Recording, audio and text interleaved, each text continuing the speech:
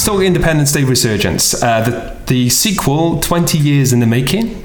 The original Independence Day premiered in 1996. It was one of the biggest films of the year. In fact, one of the biggest films of all time at the time.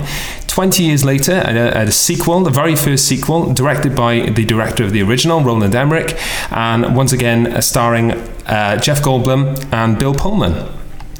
Will Smith not returning for the sequel, more on that later. In this sequel, the aliens are back, surprise, surprise.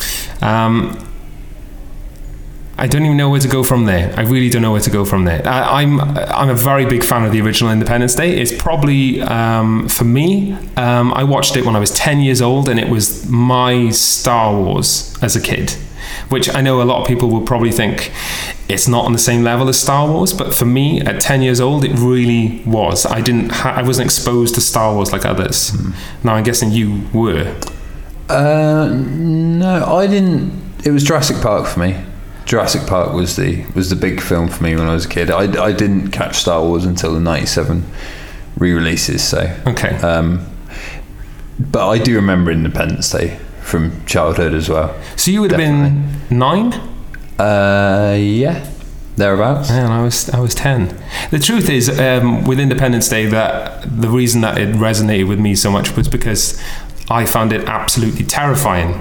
I thought it was really scary, and I really believed that there were aliens on the way. It's funny because I think that applies to me with Jurassic Park as well. What, you believed in dinosaurs? Yeah, little island somewhere. I still find the T-Rex attack just absolutely terrifying to watch. The one with the kids. Yeah, we're not talking about Jurassic Park. I wish we were. Oh, well, yeah. I mean, it's ironic because I think the way you feel about Independence Day Resurgence is a little more extreme, but not a million miles from how I felt about Jurassic World, to be honest. So. And how do I feel about Independence Day Resurgence? Well, here's my opinion on Independence Day Resurgence. So it's difficult to get a sequel for something like Independence Day, first of all. I mean, Independence Day was at the time, a sort of contemporary version of something like War of the Worlds, or your typical alien invasion film done in a contemporary way.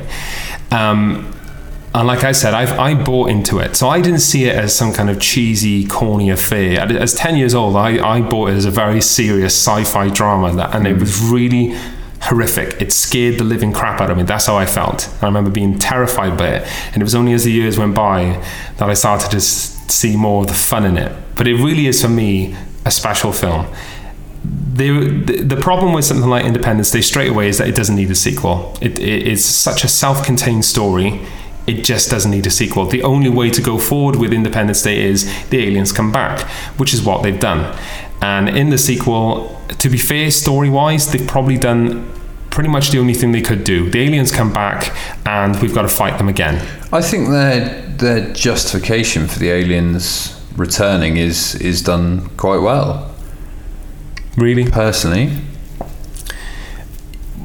Well, I mean, it's you learn that it wasn't just a random attack the first time. They were after something.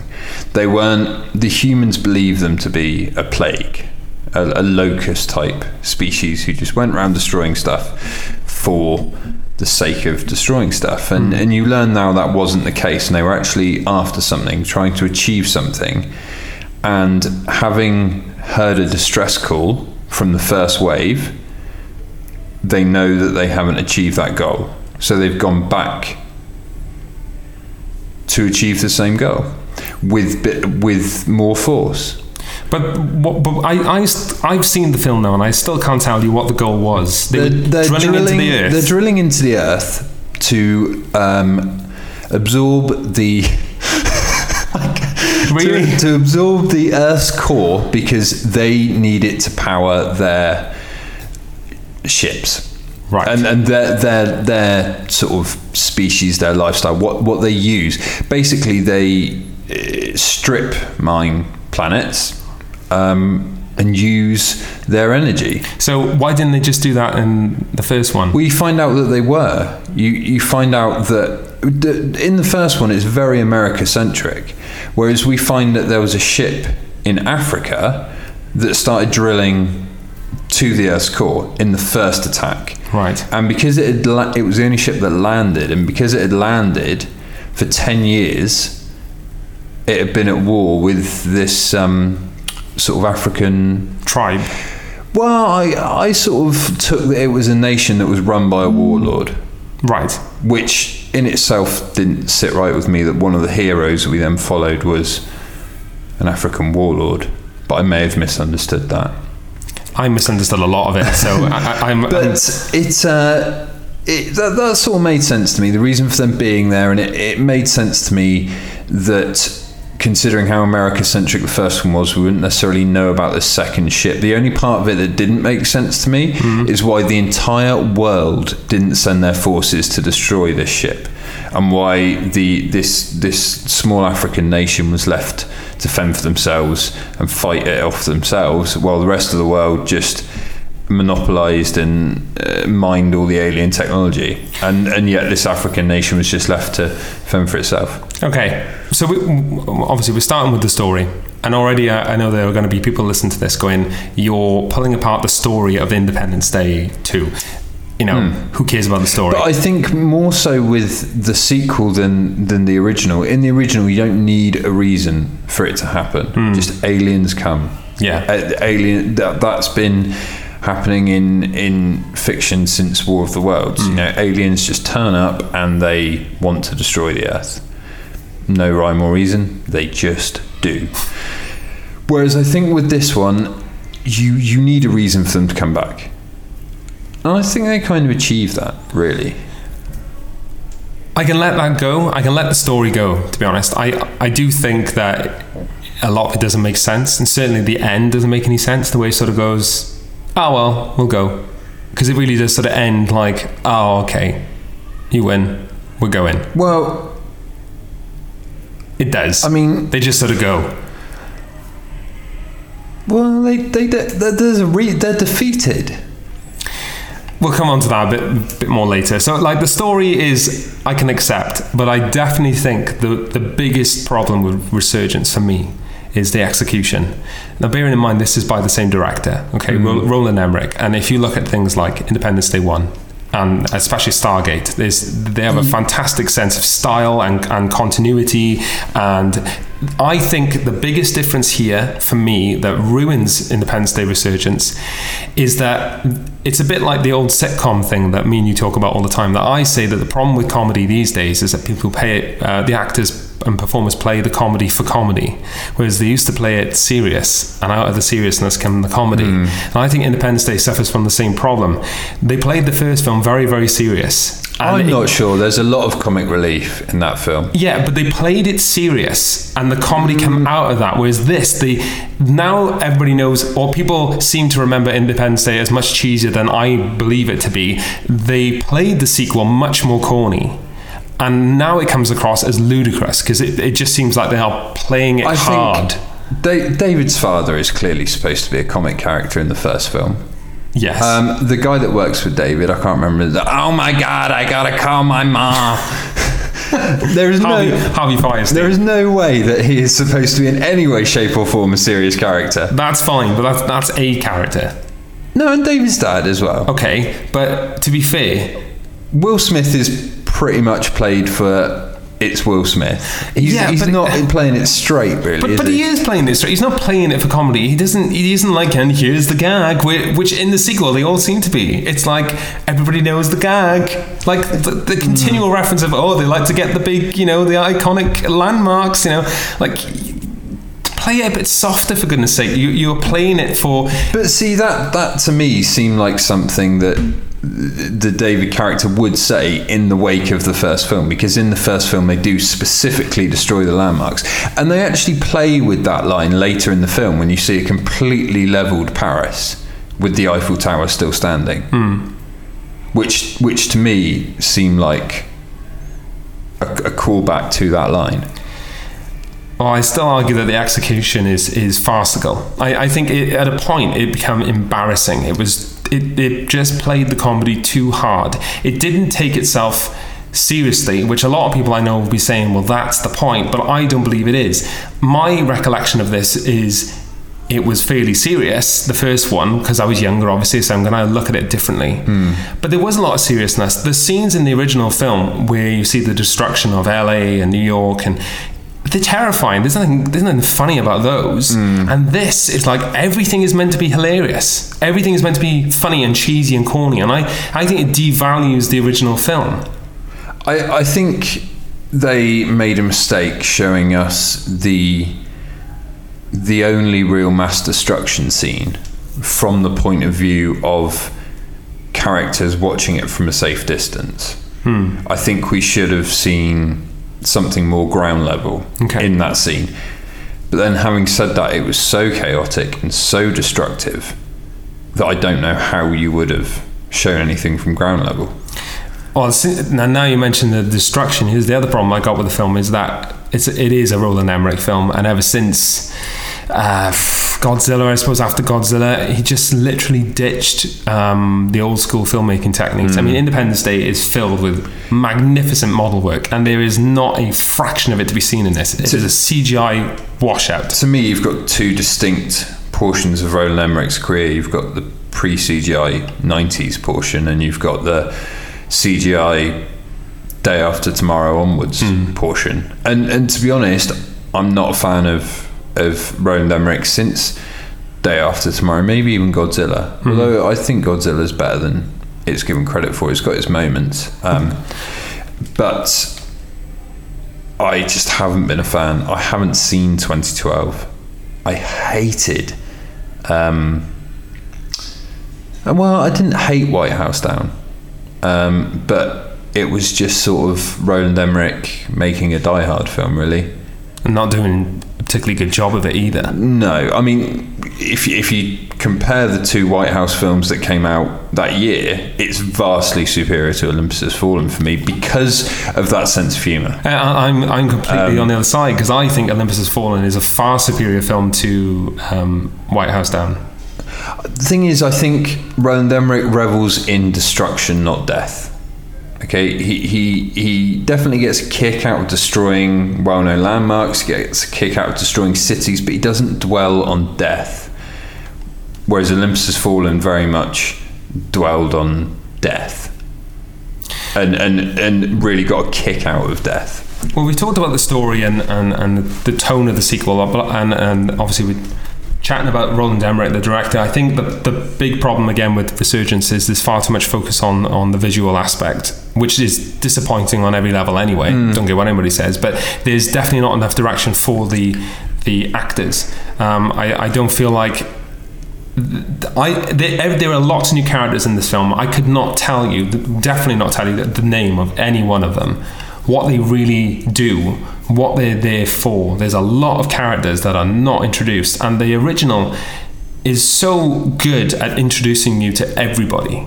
You get to see everybody, what they do, who they are, where their place is in this story, and you can kind of see, I can see where this is going, I can see why they're going to connect to that, much better than many other films have done, like things like Love Actually and stuff come close, but there's a lot of characters, like a soap, and they do all come together well, whereas this it doesn't, and all the new characters are bland, really bland. I do think to a certain extent it felt that within the 20 years that had passed, all these characters had got to know one another, built relationships, and we were just sort of dropped into that and gone, right, this is the status quo.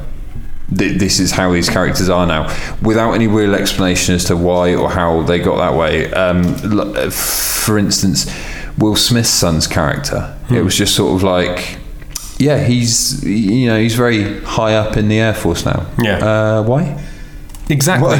What happened? And they sort of, you very much feel that when Will Smith declined to come on board, or they declined his salary, they didn't rewrite the character much. No, that's true. You sort of feel like if Will Smith at the beginning of the film had walked into the White House decorated in Air Force colours, you'd have gone, yeah, that makes sense. I see how he's now at that point. And if he was one of the sort of pilots being sent up to do the Independence Day display over the moon base and things, you think, yeah, that makes sense. And you sort of feel so they've just given all this to his son because he's his son. So we can pretty much say then that character was Will Smith's character. They replaced it with his son and just didn't do any effort to give him a backstory. They put a very loose backstory in there with Liam Hemsworth's character that probably wouldn't have been the case otherwise because of the age difference. But I really feel like that is how Will Smith's character would have been in the script, pretty much verbatim. And of course, you mentioned Liam Hemsworth, who, again, bland. I just thought he was just dull to watch and not exciting at all. No, I didn't feel like there was... sorry, what's the name of the actor who plays Will Smith? It's Jesse Usher. Jesse Usher. Okay, so I didn't feel there was really much of a need for Jesse Usher and Liam Hemsworth to be in this film. No, none at all. They one or the other would have sufficed. Preferably Jesse Usher, because at least that was a character, if not an actor we already knew. Liam Hemsworth just seemed to have no point, and his sidekick even less.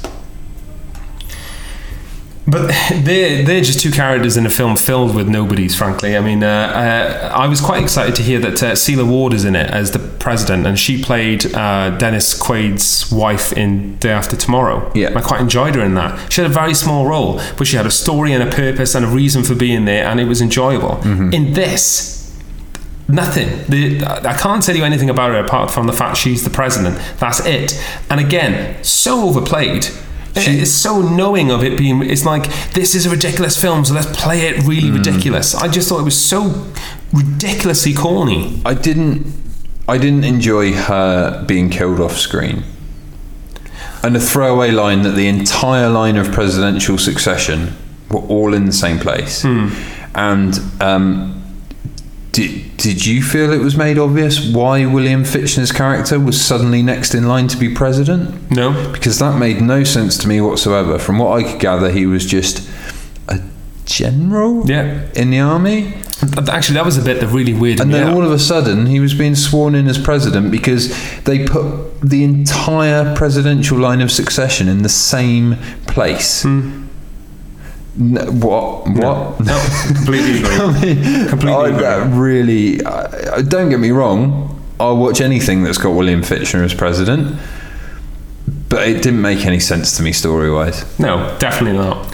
And this is just scraping the surface on unnecessary characters and their lack of purpose. For example, Vivica A. Fox returning as Will Smith's... Well, that was worthwhile, wasn't it? Well, no. She might as well have just been a plate on a table somewhere in a scene, because that was completely pointless. And I'll completely buy that a woman can develop from sort of a young streetwise single mother... stripper into a qualified doctor, I'm going to say, because she certainly didn't look like a nurse. No, I would say doctor. Qualified doctor. I'll buy that can happen in 20 years, but just give me a little explanation as to how. Just the slightest. That didn't even bother me as much as the fact that she was in two scenes doing something. But she saved a baby, though. Yeah, but again, it was like, just give her something to do. Yeah. It wasn't like that really connected with anything else going on. It was like they had an Independence Day reunion party and everyone went, yeah, I'll do it, apart from Will Smith, who had too much to drink and went home. and Vivica A. Fox was sort of sat in the corner and they sort of went, oh yeah, do you want to be involved as well? It was like the second that Will Smith was out, they had no idea what to do with her. Yeah. And they really didn't. And I feel like they probably cast her while they were still hoping they would get Will Smith. And once he said no, they were like, what are we going to do now? I'll just make her into a nurse and she can, I don't know, save a baby and then she can just disappear. And just... it happening in front of her son and him just a sort of right, I'm over it now. Yeah. It was pointless. Don't get me wrong, those 5 seconds did have a little bit of an emotional resonance with me, because the feeling of him being sat in his jet helpless, just having to watch his mother die, that had a little bit of emotional resonance, but it was instantly forgotten about. It really was. I didn't feel anything. I mean, I've genuinely felt less in this film. I tell you what probably didn't help me at all, because I do have such an emotional attachment with the original. I watched the first before I went to see this in the evening. I tell you honestly, I squealed like a girl. I laughed, I cried, I was excited, I had adrenaline pumping. I loved watching it again. I really did. And I went in watching that in the evening, and it was just nothing. I might as well just stared at a wall. I felt nothing for it. I've never felt so disappointed in any sequel. For me, this was the episode 1 of my life. This was, Phantom Menace, but worse, frankly. See, I think because I don't have that attachment to the original, I enjoy the original as something I will stick on a Sunday afternoon if I've maybe, got a bit of a hangover, and I'll just sit there and I'll eat some junk food and I'll watch Independence Day. And that is what the original is to me. I love it, but I love it as that sort of film. And while there is no argument that this sequel is inferior, it is. I saw it as that sort of film as well.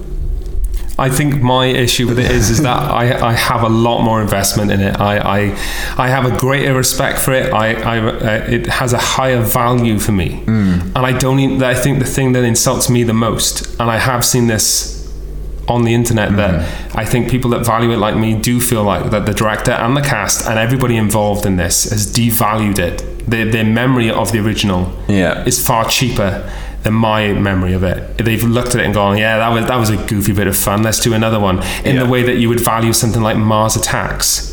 Now, if this was a sequel to Mars Attacks, tonally it's much more suitable. But this is just embarrassing. It's just very embarrassing. I think where I'm torn as to what the intention was here is Roland Emmerich, Dean Devlin, Jeff Goldblum, Bill Pullman, Brent Spiner, everyone being back makes it feel like a proper sequel made with love. But then you look at it from the other side and it's like Fox have sort of shuffled through their sock drawer and their junk drawer and gone, what have we got in here that we can repurpose and try and build a franchise of? Oh, Independence Day, that'll do. That's got aliens in it. That is the entire reason for this. Definitely once you get to where the direction the end seems to be pointing in, definitely seems like this is now going to become a space adventure series, and they needed to make this film to set up what they're now going to be hoping is a space adventure, going around visiting different planets, different species of aliens. I mean, this one introduces a new species of alien. Yeah, which again really, really ticked me off. Really did. The eye alien. It was Apple alien. It looked like the spaceship from Hitchhiker's Guide to the Galaxy. It looked like a Pokeball is what it looked like. But it looked like Marvin's head from Hitchhiker's Guide to the Galaxy. Marvin's head, that is what it looked like. It was just a giant Marvin's head. I have nothing wrong with them introducing I do. Another aliens, but why? Because it was never about. To me, this is the issue with it, because it is like they're trying to create a new Star Wars for them, and they might as well have picked Mrs. Doubtfire as the starting point for it. It's just not that franchise. How do you feel about the fact they've reverse engineered all this technology and they've got bases on the moon and on one of Saturn's moons and on Mars? That makes sense. All the stuff about the humans adopting the technology to defend themselves makes sense. But I'll tell you one thing about the way this film was sold to me. I will admit that I only saw the teaser trailer, which I stand by as being better than the film. I'll happily watch that teaser trailer and just imagine I've never seen the final product and it being like the dream of the sequel I always wanted. It was a damn good trailer. I never watched any other trailers, and that first trailer and a lot of the marketing doesn't really push the fact that you're actually in a much more sci-fi world. I agree. Which really did nothing for me. I was really... The first sort of 10 minutes I was in this film, I was really taken aback, and I felt really sort of like, whoa, hang on, what's happening here? Yeah, this flying. This looks like 2015 in Back to the Future Part 2. It does. What is going on here? But then, as you get into the film, you settle into that. It all adds up and it all makes sense. But I think that's part of the sort of this attachment with this film as compared to the original as well. The original was very much, what if aliens came and invaded 1996? Present day. Whereas this one is a lot more difficult to form that attachment with, because it just feels like aliens are invading some distant sci-fi universe or some parallel universe. It doesn't feel like our world. And I think, again, that ties in with my evaluation of the original, in that I find it so scary, because it really did feel like this could happen to me here today. I really bought into that. This is your typical 1996. This is what it feels like, and then aliens turn out and blow the shit out of the world. And that is what terrified me about it. And again, that's going to be a lot to do with why I didn't connect with the sequel. It did feel like you said, like a sort of Back to the Future 2, and I didn't expect it to be quite that much. But the thing that from the get-go, of the announcement of this project, and when they started doing the viral campaigns and stuff, the first thing I was thinking of was, how are they going to portray Earth after a major attack? How are they? Surely all the landmarks are gone. They shouldn't be there. And the idea that they've just rebuilt them exactly the same, to me, didn't work. They weren't, like, the White House looked noticeably different. It looked like a building that had been built in tribute to the original White House, but was also different. Big Ben looked exactly the same. And why is the wheel there?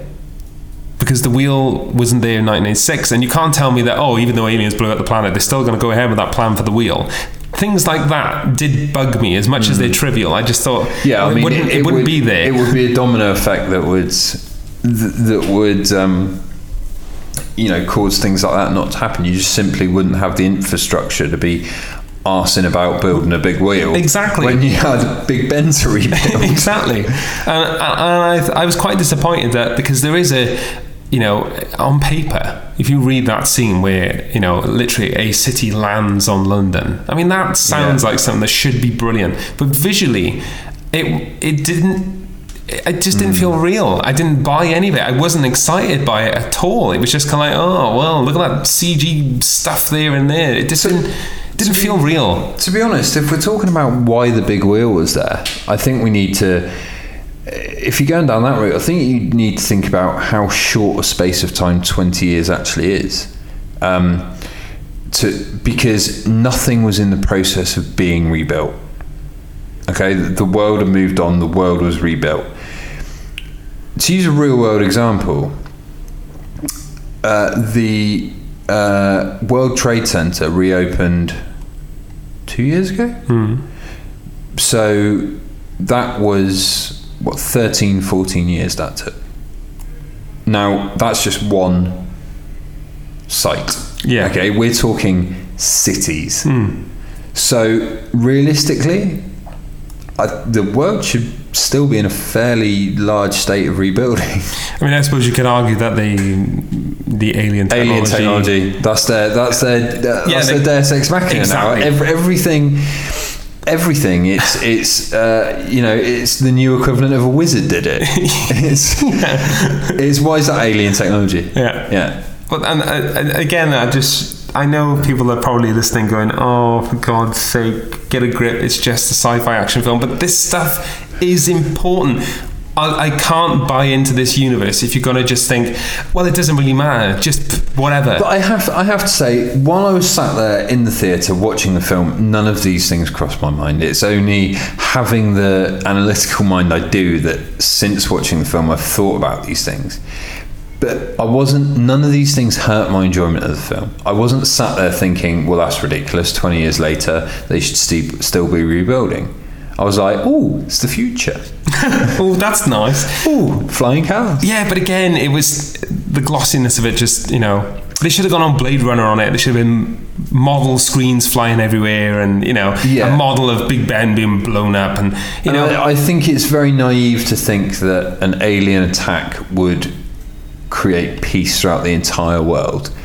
If you're going to tell me that in the wake of an alien attack, North Korea wouldn't be, and countries like Russia and possibly China wouldn't be hoarding as much alien technology as possible and trying to build their own super weapons, it doesn't add up to me that the whole world would just go, oh well, we all fought off an alien invasion together, let's all be friends. I mean, look at what's happened over the weekend. Politically, it was interesting watching it at this time. We just mentioned the idea that we might want to leave the EU, and Europe have all turned their backs on us. Yeah, you're right there. But you said yourself, those things didn't come to your mind as much when you're watching it. But for me, what did come to my mind, I don't think we've come onto it yet, but there are a lot of technical faults with this film, in my opinion. The number one being the pacing is all over the shop. It does seem like somebody edited this film and gone, oh, that bit has like three seconds of silence, just cut that out and move the dialogue forward, and that bit has got like 5-minute gap, let's just cut that out. There's no pacing. It's just get through the scenes, get through the dialogue, get to the next action scene, get to the end. I think the most noticeable example of that is Liam Hemsworth's little pop from the moon to Earth. It was like popping round the corner to the shop. It was just pop down to Earth, said, do you want to come to the moon? Jeff Goldblum, yeah, all right, let's go to the moon, pop back up again. Ridiculous. But I mean, I suppose I'm looking for more emotional scenes and something that just they never even considered it. Like, look at the original film again. Bill Pullman's character, Whitmore, and then you've got his wife, who was played by Mary McDonald, I think, in the original. Yeah, she played the First Lady, Marilyn. Yeah. Now, I bet it's something you've never thought about, but they only have one scene together in the first film. Every scene they have together, they're not in the same room. She's somewhere else, he's in the White House. And yet, all the way through, they're building this relationship, this couple that we've never met before. And you buy it. You buy every scene. And that scene where you see her in the hospital and she's dying, I'm telling you now that you can't tell me, oh yeah, it was hilarious when it was a corny death. You bought it. I really felt for them, Peter. I really felt like there was an emotional connection. And yet you look at all the scenes with Bill Pullman and his daughter, or Jeff Goldblum and his ex-girlfriend, or whatever she was. I haven't even started on her yet with a weird accent. There's just no emotional attachment to any of it. No one is emotionally invested in this film at all. I honestly spent 2/3 of this film thinking that character was supposed to be his ex-wife from the first film. Oh, was it Charlotte Gainsbourg? Is that? Yeah. I just thought they'd recast her. Did they even mention in the film what happened to his Connie from the first one? No. I just thought they'd recast her. The character had such little resonance for me that when she was introduced, I just, for some reason, my headcanon went straight to, oh, that must be Connie.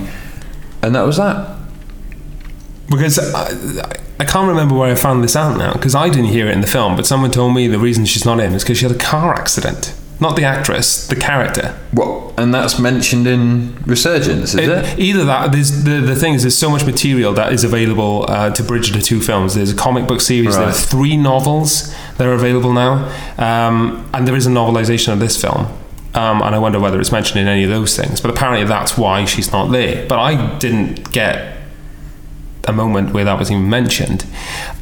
I just think there's lots of these things they've just kind of got, it doesn't matter, they just get to the alien bit, get to the bit where things blow up.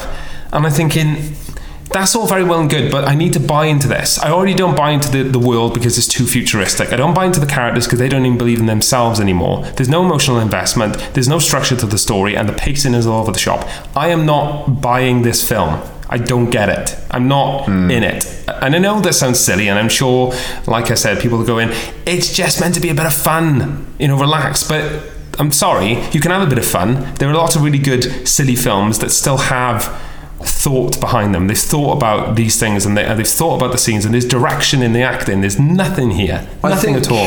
In terms of characters, I think what irritated me the most was not so much the treatment they got, but the missed opportunities. Like, Bill Pullman's character was clearly, mentally affected by his sort of mind meld, should we call it, in the first film. and you're just supposed to take that as given. Sort of, yeah, by the way, he's crazy now because of that in the first film. But I want to see a little more exploration of that. Yep. You know, is he trying to fight this off? Has he got this sort of alien consciousness now living within him that he's constantly battling with? But they just went, yeah, he's crazy now. He's crazy. That's fine. You know, the hero, the resolute, standing strong hero of the first film, yeah, he's crazy now because he got a bit of alien in him. And it's like, right, okay, but can we have a bit of explanation there? Yeah. And I mean, there's already controversy about the casting of his daughter in this, in a very awkward way, because you've got Mika Monroe playing his daughter, who is a fabulous actress. She's really good. Really enjoy her in The Guest. I think she's wonderful. I really do. When I heard they cast her, I thought, great, really good. Some good acting chops in this. She does nothing at all, and she has no chemistry with anybody. I don't blame the actress, by the way. I blame the very poor direction and very poor writing. There could have been some wonderful scenes with her and her dad, and a totally wasted opportunity, ditched for the sake of doing a sort of nod recreation of the scene with Brent Spiner's character from the first one up against the window. You know, they do that with Bill Pullman without any impact of the original. It didn't have any. And there's a good example of the difference between pacing of the sequel and the original. You watch that original one, you really are like on tenterhooks. You're like, is something going on behind that window? And then boom. Whereas this was like, you know what's going to happen, and they made no effort to go boom. There we go, a little scare, nothing. It was just like, yeah, just do it, get on with it. She had nothing to do, he had nothing to do, and you're right. They didn't explore those character traits and those things that really could have made a more interesting story. And I still don't quite understand this whole thing about Bill Pullman's character in this film. Was he insane? Because they played it like he's just a crazy man. Well, we know it was because of his... In the first film, the aliens get inside his head, right? And he collapses. And so my understanding was that had a more long-term effect on him, and he had this sort of like connection with like them. Psychic connection with them, that he was, you know, that probably had been dormant for a fair while, but now they were returning, was growing and growing and growing, and it was sort of giving him nightmares and bothering him and stuff. But as I say, the character that we know from the first film would have been fighting that and saying, look, this is what's happening. They're coming back. This psychic link is getting worse. Here, let me help you. You know, do what you've got to do. Tie me to a bed and analyze my brain patterns. Do whatever you've got to do to let me help you. Whereas instead, he's just basically led in bed feeling sorry for himself. And it's like, oh, by the way, he's crazy now because he's got a beard, and now he's shaved it off. Like, he's a hero again. Yeah, it's just daft. It's just nuts. It's just daft. It's just nuts. But then, you know, this is the film where someone can be in a coma for 20 years and then just hop out of bed and go for a merry stroll. Well, here's another thing we haven't even scraped yet. I mean, yeah, okay, Brent Spiner's character in the original, was very sort of OTT, but it was in a nice sporadical sense. It wasn't in your face all the way through, where it definitely was here. I think I disagree with you here. I don't think he played it any differently, for me. No, he didn't play it differently, but the script and the direction and the amount of scenes he had made it more irritating, because he was there doing what he does all the way through. Whereas in the original, it was, I will put a bit of him in here and a bit in there and a little bit there, and then you think he's dead, and that's fine. But he's in it so much. I'm like, I am bored of you being like this now. It's irritating. He's got bills to pay nowadays. In '96, he was, you know, one of the major stars of a major franchise.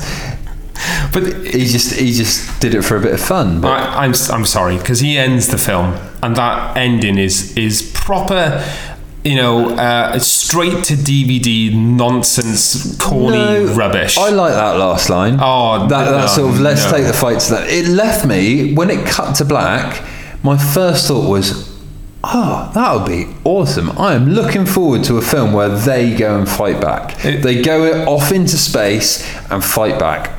That was my initial feeling when that film cut to black. It's fascinating that this is our first discussion, because I could not, on a grander scale, disagree with you more. That ending was like someone taking a piss on my face. It was just an insult. It was just so ridiculously corny. I just didn't want it to be that stupid.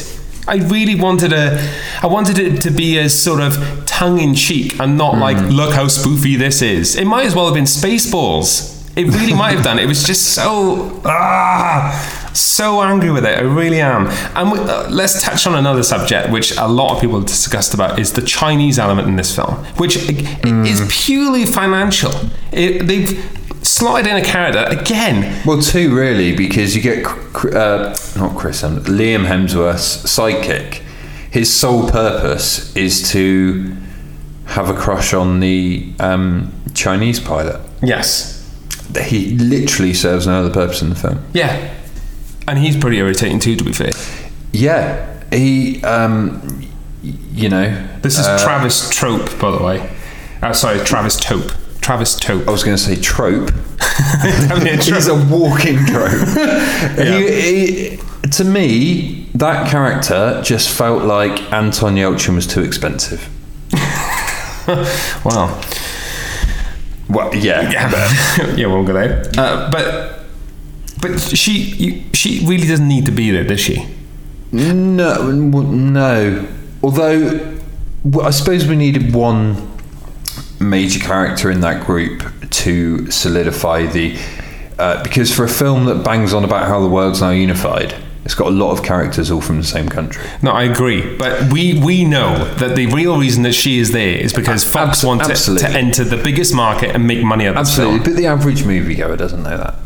Oh, I'm sorry. I think we're all starting to become a little bit more savvy than that. I mean, if they had, because the idea in this film is that there is a fleet of like super pilots that are like, almost celebrities, right? And by the way, that bit, corny as fuck, really pissed me off. Didn't like that. I think that's corny. Have you seen the Manchester United advert?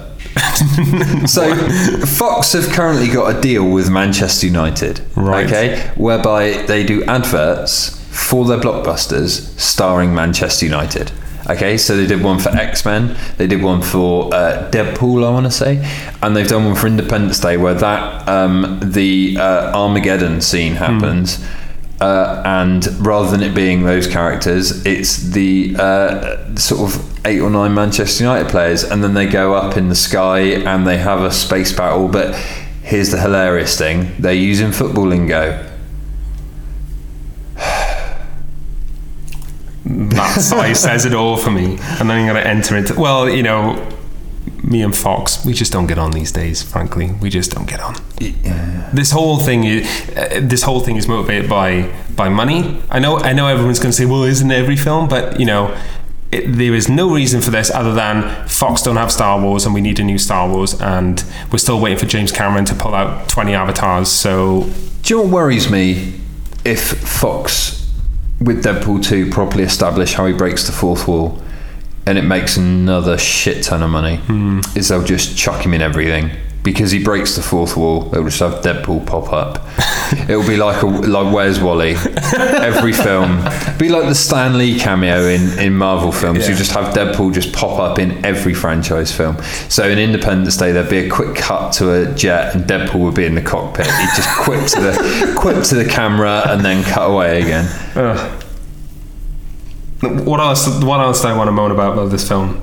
What about the Alien Queen? Okay, so straight from the story of James Cameron, of course. I mean, the Alien Queen idea again was just kind of stupid. I didn't like that either. I didn't think it made any sense. And the thing I was really disappointed with about the aliens is that in the first one, that I do find them quite scary, even though the physical design is not as intimidating as Geek as Alien. But they seem to manage to pull off something quite creepy. Whereas this, again, I blame the CG, excesses of CG. I just don't buy. I found the aliens sort of in capture and then them escaping quite scary.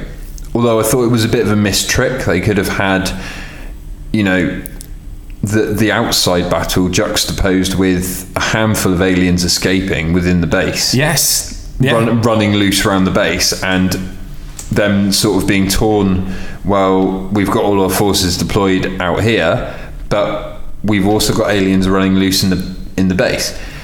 But that instead we just saw one alien escape, weren't really told what happened to the rest, and the accountant, was he an accountant? There's another hideously irritating character in this film. Whoever he was just bloody awful. To be fair, my lack of remembering characters I don't think is necessarily this film. Without a couple of rewatches and a bit of an IMDb session, I normally can't remember most characters' names and specific jobs and roles. Okay, well, I can, and I still can't remember anybody in this film.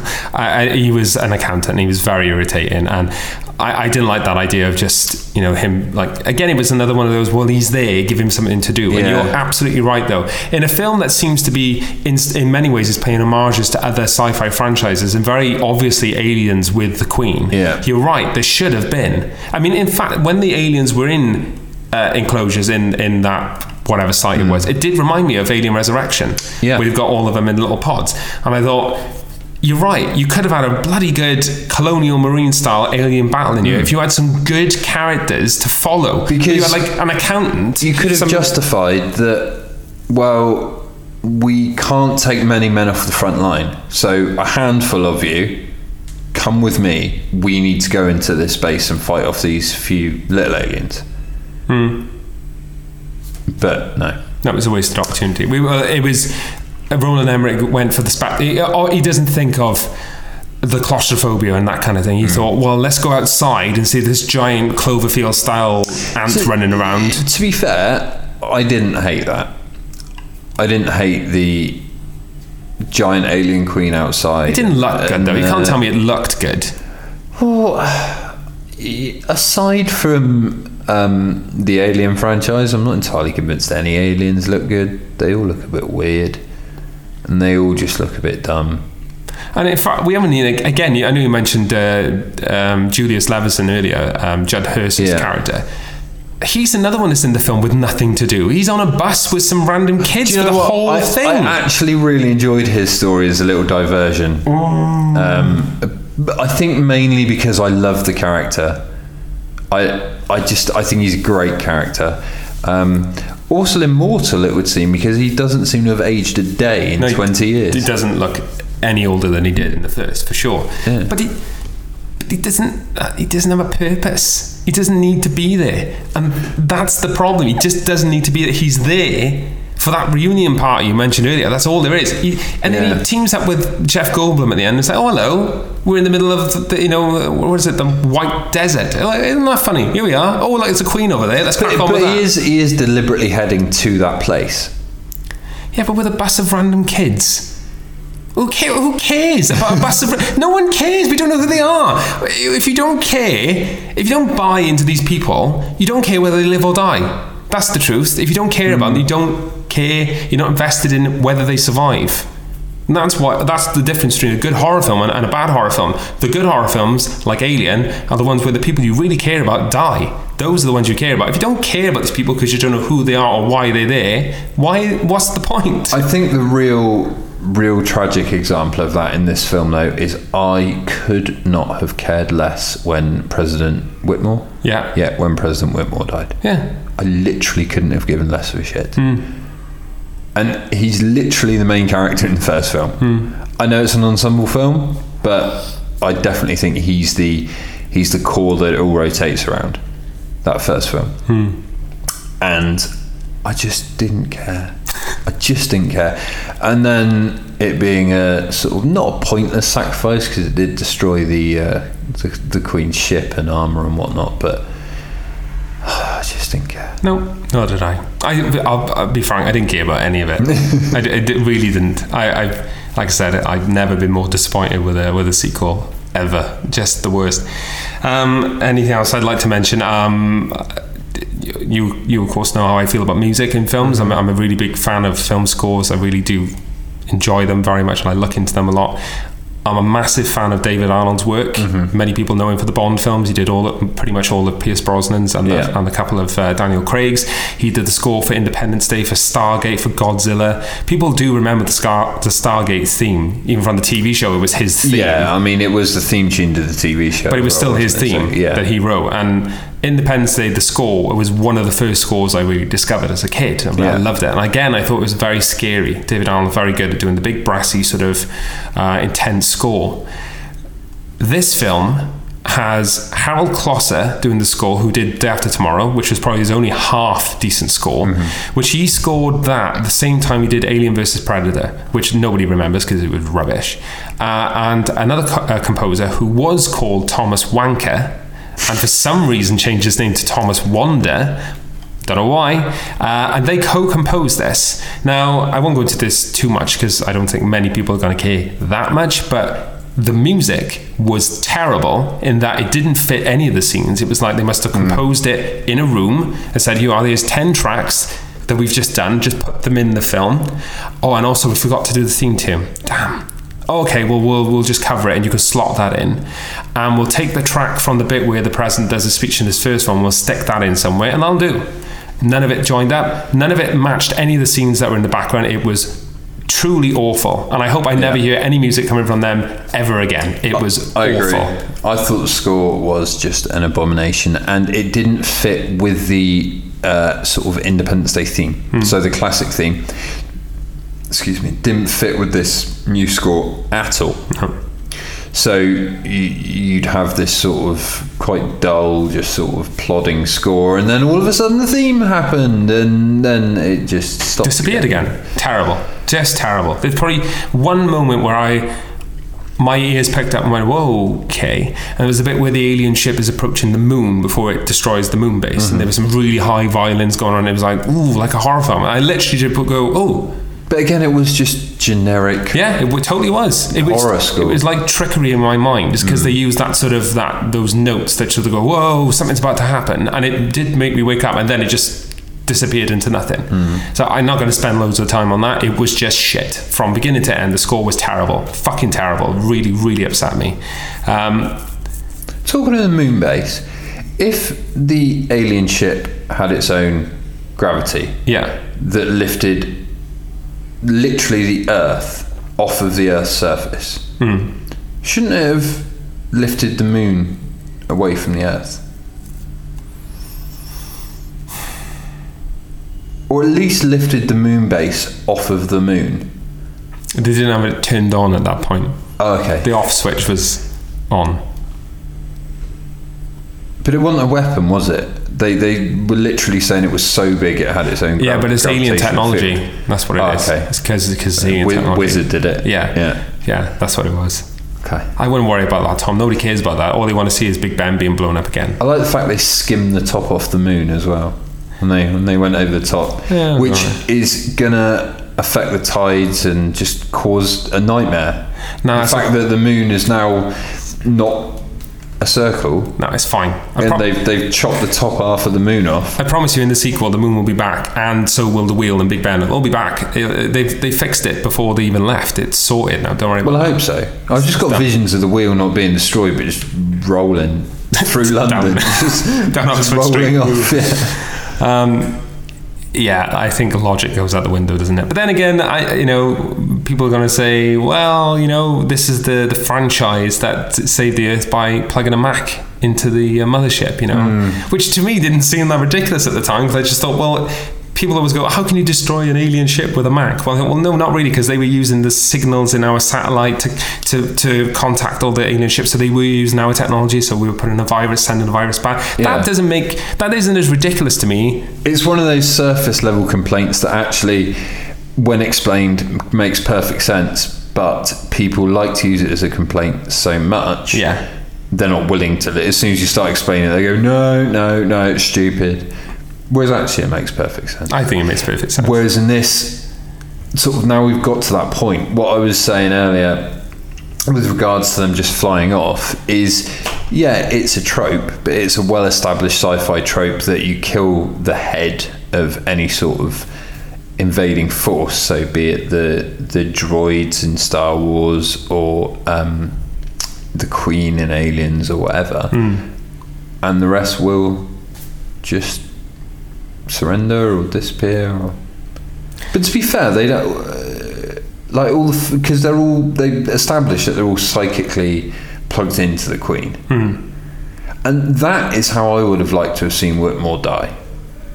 Or fighting the Queen? No. In a power loader? The fact that he was also psychically plugged into the aliens. To me, I'd have liked the Queen to have that effect on him as well, as she did on all the sort of worker aliens, should we say. So that when she died, and they all died, he also died. That would make more sense. So they were victorious and he won, but they knew beforehand when the Queen died, he was going to die.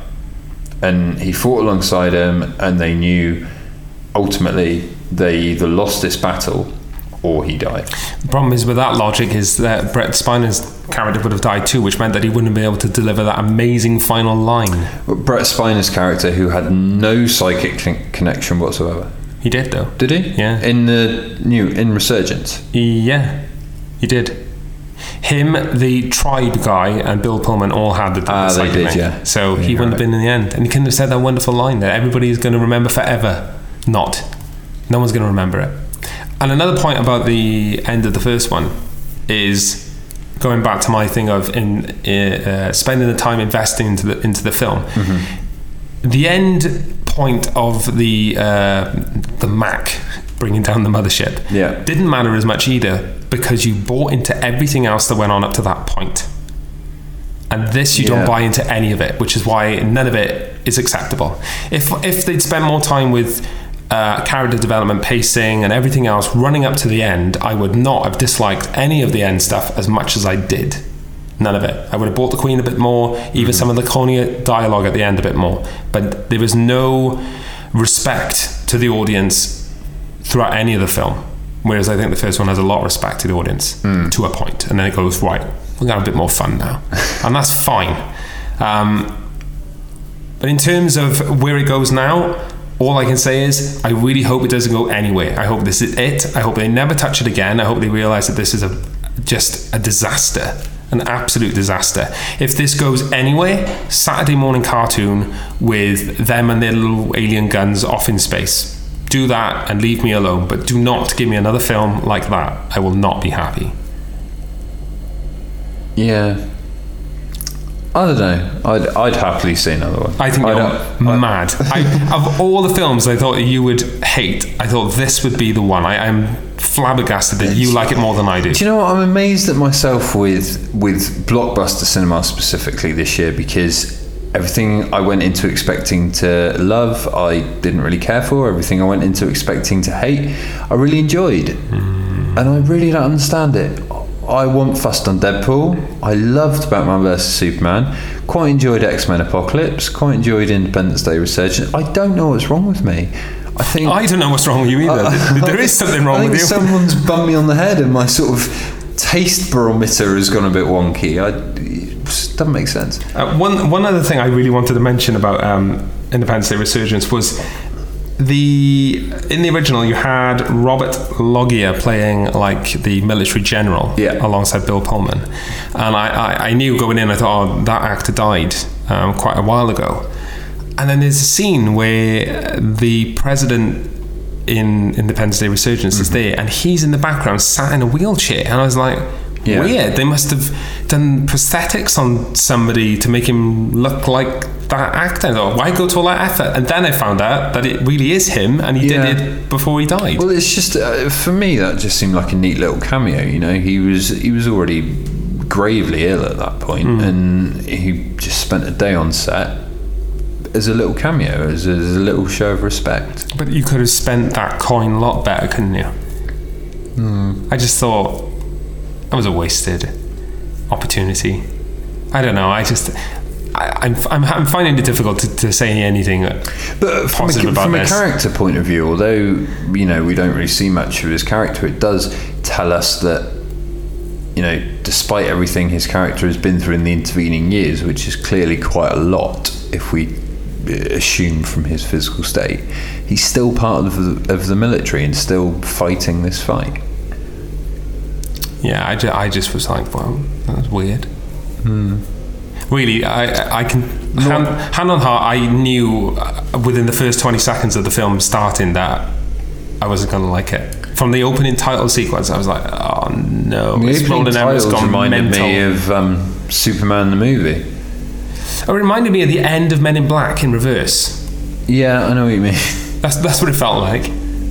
But literally the second it started, because imagine someone said to you, I know people don't respect Independence Day like Star Wars like I do, but if somebody said to you, Star Wars, the first one, they did the, you know, da-da, with the music and the crawl, and then the second one, they did something different, you'd be like, what? Yeah. Really? You ditched the crawl? To me, I felt like that straight away. I thought, oh my God, they've done something entirely different. Okay, it didn't have an iconic opening in the original, to most. To me, though, it kind of did. I really loved the way the title sequence worked in the original. That sort of the letters going and then blowing in as if, like, you know, the ship landing and boom, destruction. I just wanted it to open the same. That is an awful lot like Die Hard, though. In what way? The first Die Hard film, the titles come in like that, don't they? Yeah, I see what you mean. It's sort of, yeah. Hit together and then... I like the continuity in the visual style. Yeah, there was none of that. And also, like, the music in the original title sequence is sort of...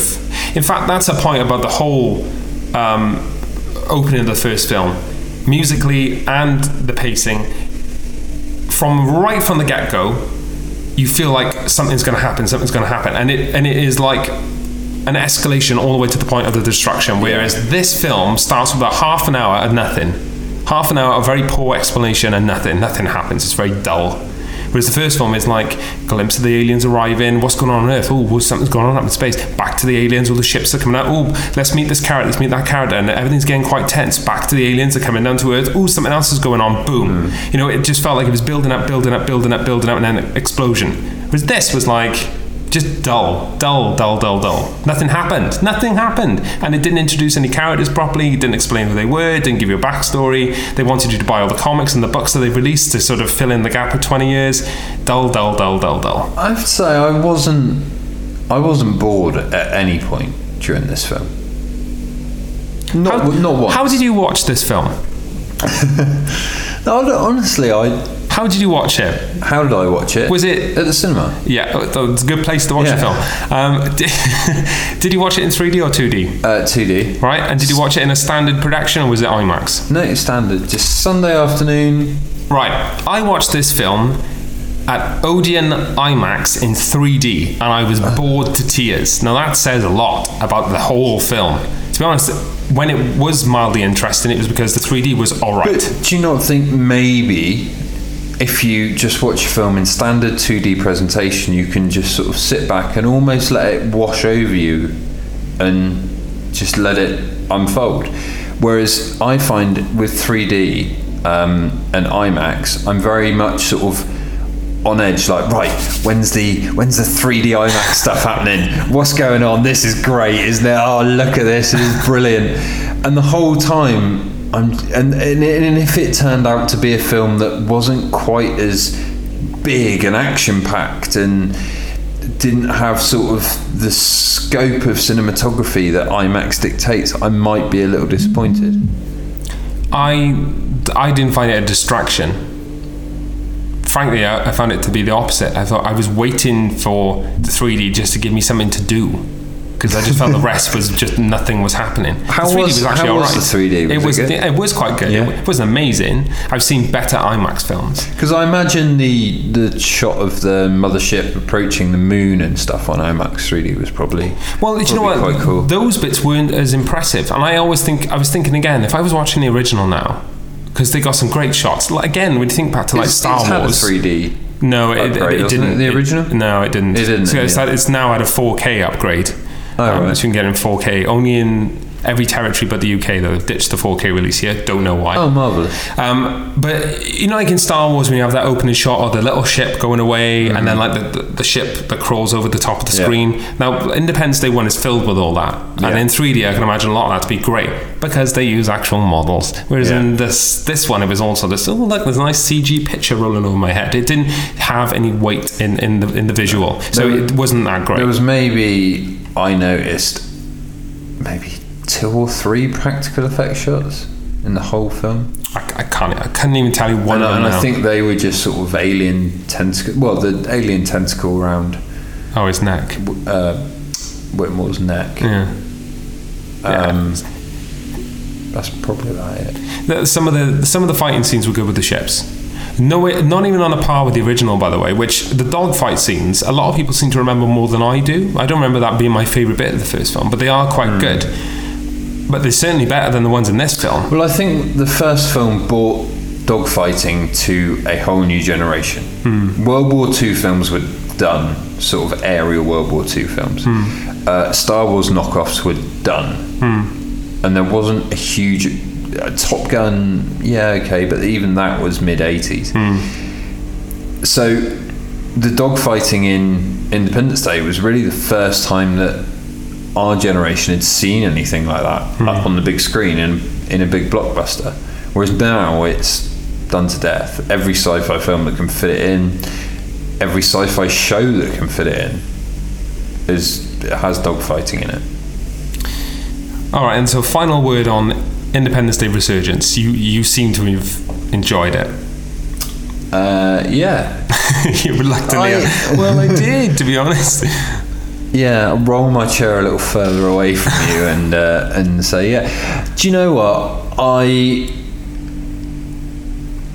To me, it felt like The Lost World compared to Jurassic Park. Well, that's very generous of you. I can tell you that. That's what it felt like to me. And I don't want to review a film by comparing it to another film, but it's that quite significant decline, and yet fun enough in its own right. Well, you know how people like Alien, and then they think Alien 4 is terrible. Generally. I wouldn't even give it... Go Alien versus Predator. Oh, yeah. If you really want that franchise just falling off a cliff. Yeah. Well, I would say Independence Day Resurgence is worse than that in its comparison. Fair. I'd say it's much worse. Is it Attack of the Clones to Empire Strikes Back? Worse. Whoa. And you know how I feel about Attack of the Clones. Whoa. I would say it is worse. They had all the ingredients. So you're saying the characters in this are worse than the characters in Attack of the Clones? Yes. The dialogue in this is worse than dialogue in Attack of the Clones? I'd even say visually Attack of the Clones is probably more satisfying than this. Whoa. That's genuinely how really bad I feel about it. I really do. It is nothing but an embarrassment for me. 20 years waiting for that.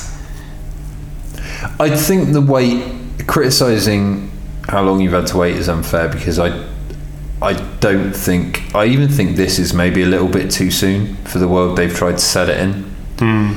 I think any sooner you'd have just been watching people clearing up rubble. What impression.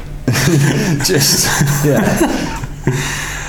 Jeff Goldblum with a broom.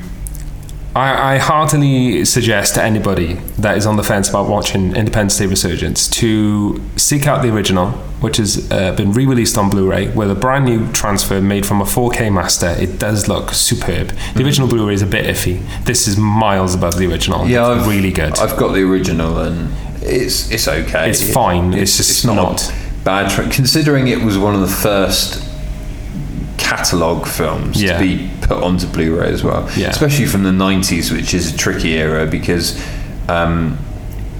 stuff wasn't, a lot of it was shot on videotape, and the effect shots were shot in different quality to the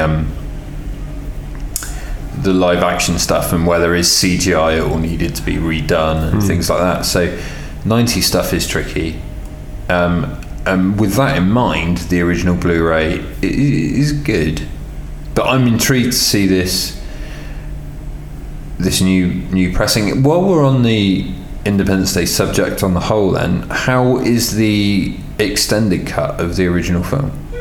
Well, I've seen the extended cut was available previously on DVD. Okay. So I know the extended cut very well, and in fact, I did opt to watch the extended cut rather than the theatrical version before I watched Resurgence. And it's interesting because there are some scenes that are put back in that are unnecessary. They've just put them in because they had them.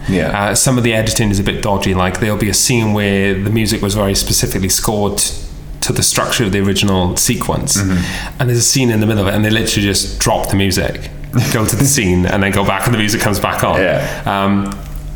But in some way it sort of works because the scene is slightly comical, so it almost works, right? But on a different level.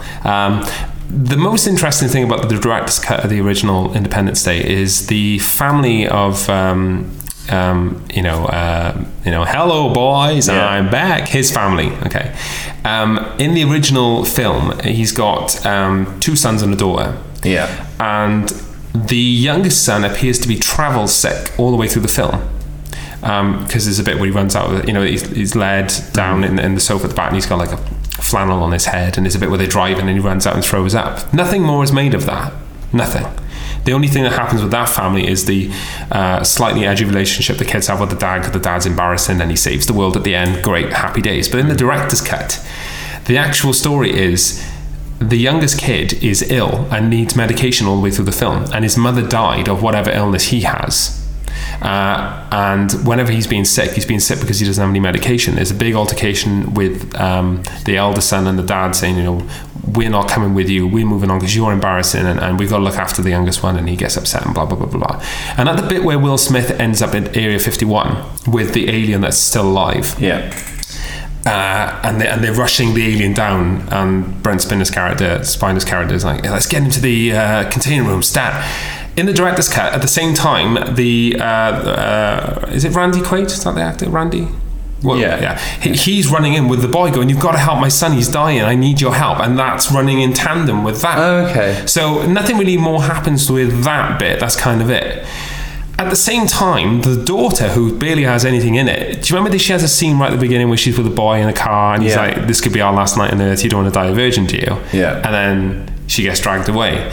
Well, the next time they go to another camp, she meets another guy with curly hair who she sort of falls for again. And you sort of see there's a brief moment with them. And then later on, they're all together in Area 51. And she says to him, during the big battle at the end, where everyone's like cowering down, she says the line to him and says, this could be our last night on earth, you don't want to die a virgin, do you? And he turns and says, well, if we do die, we'll both be virgins. And that's that. And it's like, she's got a little story there as well, that sort of thing. Yeah. All that cut from this theatrical cut. So that family has nothing else to do except the father-family issue. So there's all that in it to start with. I was surprised not to see that family touched on in this film.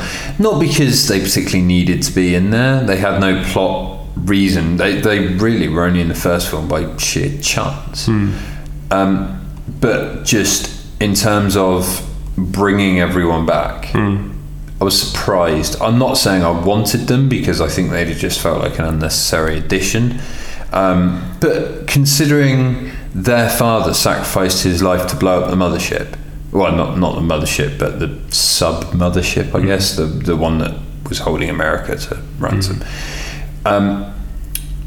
When they're having the Independence Day celebration, the War of 96 celebration, you'd think his children might be, VIPs or something. He's the guy who saved them all. Yeah, just a cameo of his kids. Because there's not even any real resolution to it. And his son is stood there crying, and he just gets tapped on the shoulder and goes, your dad was a hero, kid. And that's it. So just bringing them back as like VIPs at the celebration or something. And yet they felt the need to bring back Brent Spiner's other scientist friend. Don't know if you noticed this. Who's now his boyfriend. Was it his boyfriend in this? Is that what it was? That was my assumption, yeah. It did seem slightly romantic, but I just kind of thought I overread it. That it was his boyfriend, but I don't remember that being at all even touched on. Not at all. But the fact that he was by his bedside day in, day out, and then how they parted ways at the end, it definitely... Oh, okay. I definitely assumed that it was supposed to be his boyfriend. I didn't really. I kind of took it as they were just kind of soft, and nothing more. But I mean, he was in the first film and he has like 2 lines. He's virtually an extra, and yet he's like a main side character in this film. I thought, of all the ones that did survive in the original, you opted to not bring back.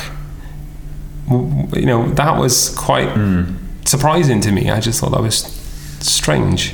What else? Will Smith picture on the wall, awful. Oh God, yeah. It looked like they put a frame with a green screen and did on put it in set after, and then put Will Smith on there after. It's probably because maybe they started filming thinking, oh well, he might actually still be in it. So it was just like a post, like an American flag or something on the wall, probably. And they thought, oh, we better CGI Will Smith into that, probably.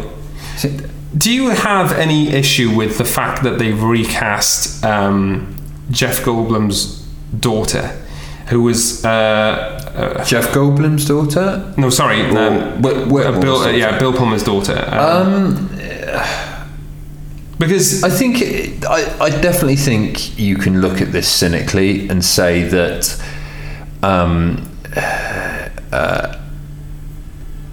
what's her name? Mae Whitman, is it? Yeah, Whitmore. Whitmore. And she, yeah. No, the character's Whitmore. Sorry. Mae Whitman, is it?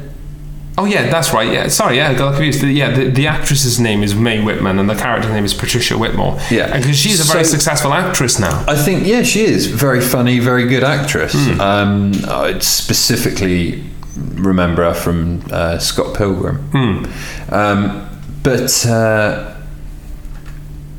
I think there's a cynical way of looking at it and saying, well, she's not classically Hollywood beautiful and therefore she doesn't fit and all this. But ultimately, I'm not sure how the role was written. She'd have necessarily been the right choice for the role. But then having said that, with all the other actors, they clearly wrote the role for the actor. True. Whereas with her, they've written the character and then worried about the actor later on. But nobody seems to be making much of a fuss at the actor that played Will Smith's... I keep saying son, but it's not his son, is it? It's his stepson. Stepson. And in real life, I think he's his nephew or something? Or? The original actor. Yes. Yeah. Ross Bagley is the original actor.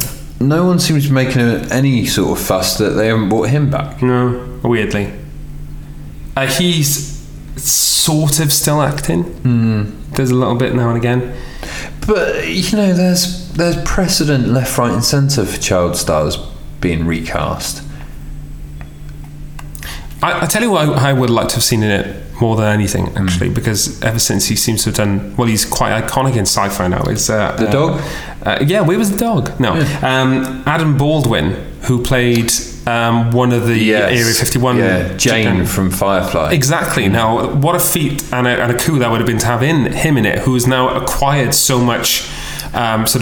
he's a cult hero, actually. So why wasn't he in it?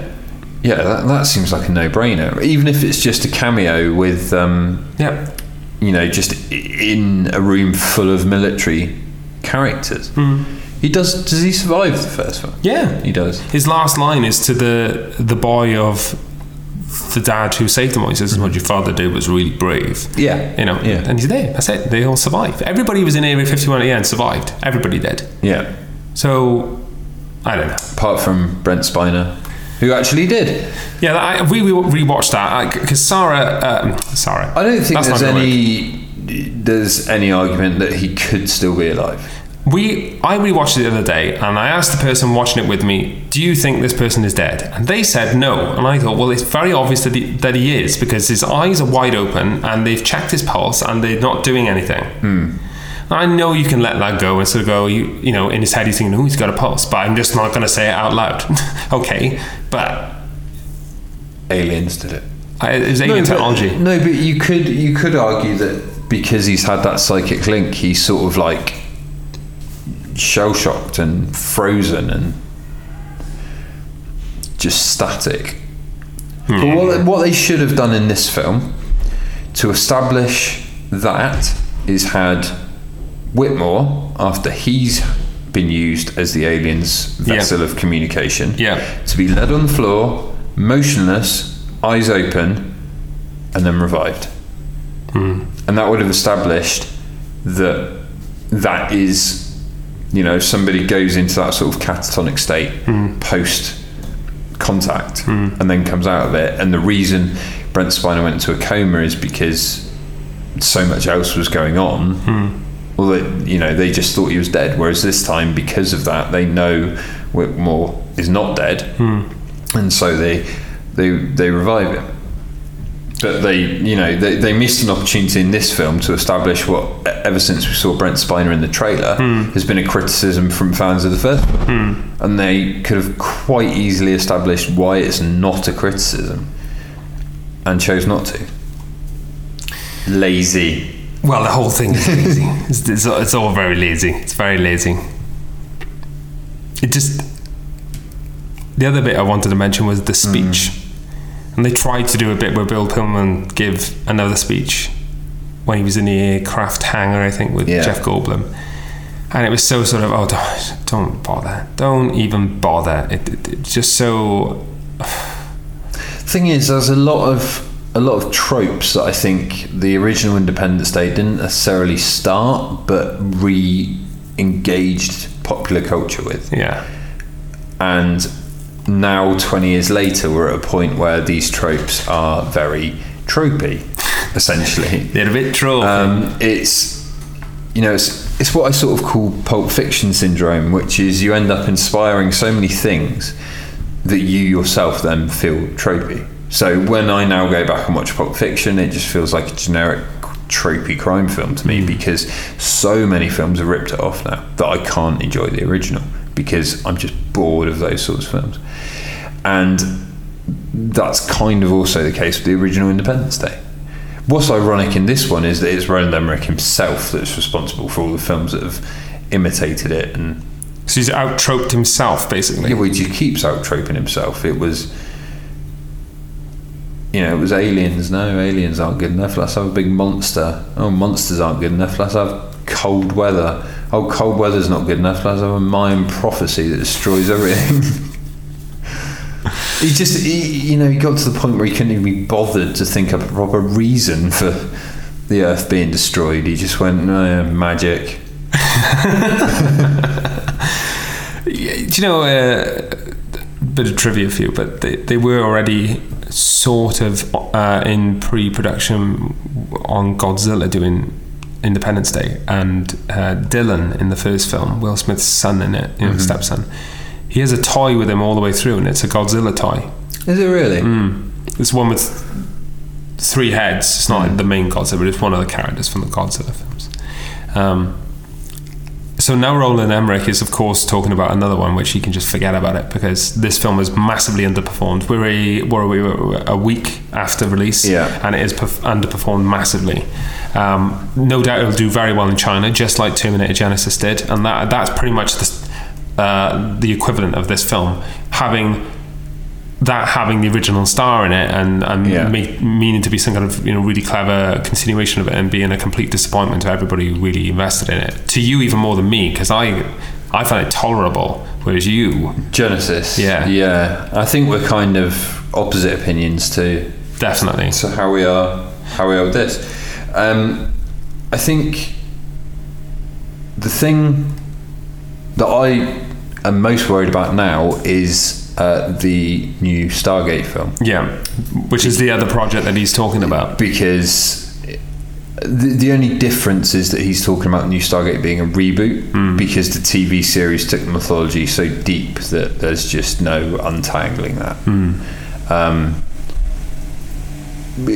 But you could try and get Kurt Russell back and go down the route of a sequel that ignores the TV series, but I think he's talking reboot, definitely, which is fine. But I do wonder now what we're going to get. He very much seems like a director who used to be very character focused because he had to be, because he needed to keep the audience engaged, and once he discovered CGI and spectacle, he just stopped caring about characters. And that is the total downfall. Personally, I would say this is the best film, for me, this is the best film Roland Emmerich has made, blockbuster wise anyway, since Independence Day. So I would argue that Godzilla and Day After Tomorrow have some merit, only because Godzilla has, funny enough, a lot of this goofy crap, which I'm not very fond of. At the time, I didn't get into Godzilla, but over the years, I've gone back and revisited it, sort of. And it is very intentionally goofy, but even still not to the degree that this is. And Day After Tomorrow, I actually thought was okay, because it's played very straight. Day After Tomorrow, and again, that's why I think I like it. It's much more straight. Like it has the sort of the straightness that Independence Day did have. So I like that. To a degree, I could even watch 2012, but I would totally agree with your analysis that it's completely focused on spectacle and nothing to do with any of the characters. They're completely superfluous to what is going on. It recycles plots from Day After Tomorrow, which is character needs to get from here to here to meet somebody. It's just dumb and dull, and it does that sort of annoying thing that disaster movies do, where the character you're following happens to be passing through the carnage and get away completely unscathed. There's none of that in Independence Day. There's none of that in this, to be fair. And that sort of thing just seems a bit dumb to me. But I think, in a world where San Andreas exists, I think disaster movies need to up their game. San Andreas, because San Andreas, I think, really brought back that sort of. It had all the tropes of disaster movies, but it had likable characters, and you cared about them reaching their goal. Yeah. How are they going to do a sequel to that? I'm not really sure. I don't know. Unless it's going to be in a different natural disaster, but just another earthquake is like, why do you still live there? Just move away. I'd agree. You're right, though, and in fact, that's a great example of how we've not moved past the point where these films aren't capable of being good anymore. We haven't. San Andreas is the perfect example. Like I said, that you do actually buy into what's going on. You buy into the characters. You actually care whether they survive. Yeah. And if you don't care, none of it is. All the spectacle, you can do whatever you like, none of it matters if you don't care. And Independence Day Resurgence, I did not care. And this from a person that wanted to care more than probably anybody else. I valued it much higher than. And you can't make the argument that, San Andreas has got The Rock, who is charisma personified, because Independence Day has got Jeff Goldblum, who's an incredibly charismatic actor. Absolutely. You've got Judd Hirsch, who again is, he's great. You've got Bill Pullman.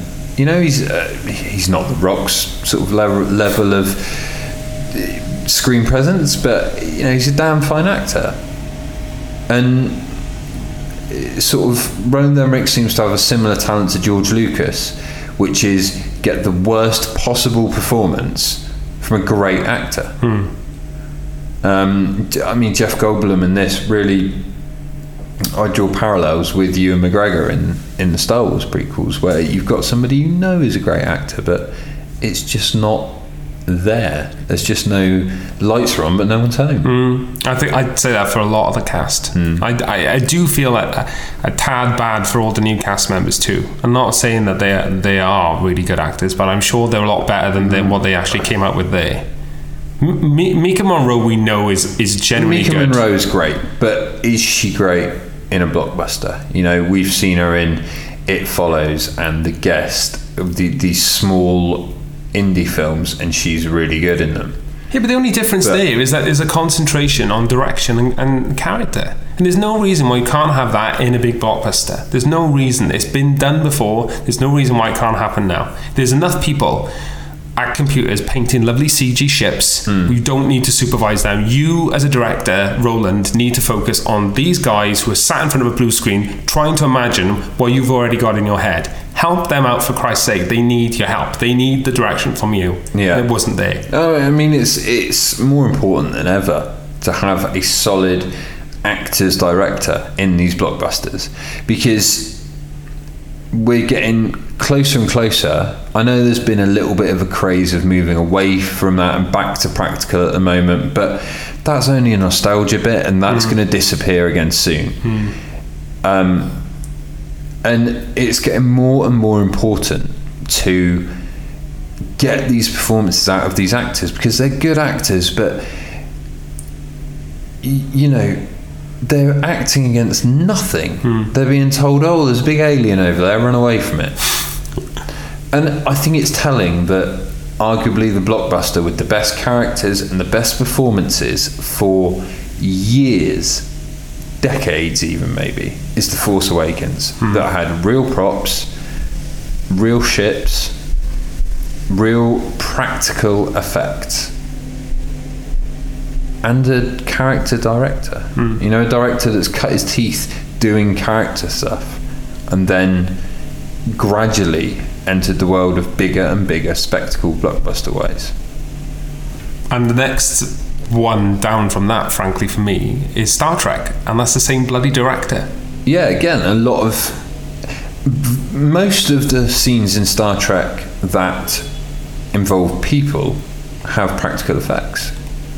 You know, the space stuff is big CGI spectacle, but all the stuff that's at a character level is all practical. It's you know, they haven't, despite the fact that Star Trek often gets criticised for being people in makeup, they didn't take the opportunity that they had to make real alien-looking aliens. They carried on with the practical effects and got these performances out of people. I just want to reiterate again, in case I didn't really make it clear earlier. Charlotte Gainsborough. Where was she from in this film?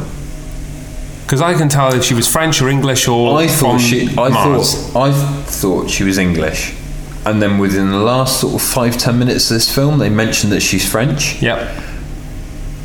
And I was like, oh, okay. Yeah.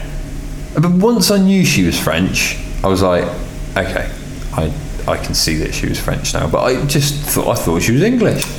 Her dialogue stood out to me over everybody else's, because I don't know if you noticed, but nearly every line she did was ADR. Nearly every line was ADR. You could tell she'd gone back in and done it all again. It just stood out. Bear in mind, I'm not an American audience or a Chinese audience or even a Welsh audience trying to place an accent. I'm English, and I thought her accent was English. And it wasn't until somebody told me it was French. It was bizarre. I thought it was bizarre. Maybe she played it with a much stronger French accent, and then they ADR'd everything. I really think that is the case. I think that they ADR'd it to change the accent, because for me, whenever she was talking to Jeff Goldblum, she wasn't in the same room as him. You know, visually she was. Sound-wise, she was not. You could tell. It's very clear. The audio quality is entirely different. It is. From her dialogue to his, and everybody else is in the room. It's plainly obvious. But it doesn't matter, we're not paying attention to that because we're looking at all the big ships blowing up. Definitely. So, I've never been more disappointed in my life. Rubbish. Okay. That's how I feel. I would say, if you are a big fan of the original, like a big fan, it's one of your faves, give this a miss. Or don't give it a miss, but go in with a lot of caution. You know, you're a big fan, so go see it. But you probably won't enjoy it. But if you like the original as Sunday afternoon easygoing entertainment, give this a go. You might enjoy it. No, you won't. It's just shit. Hated it. Okay. Thanks for listening to our pilot podcast. You can find Geeks Talk Movies on Twitter, Facebook, Instagram, YouTube, and iTunes. Comment on our discussion using the hashtag Geeks Talk Movies.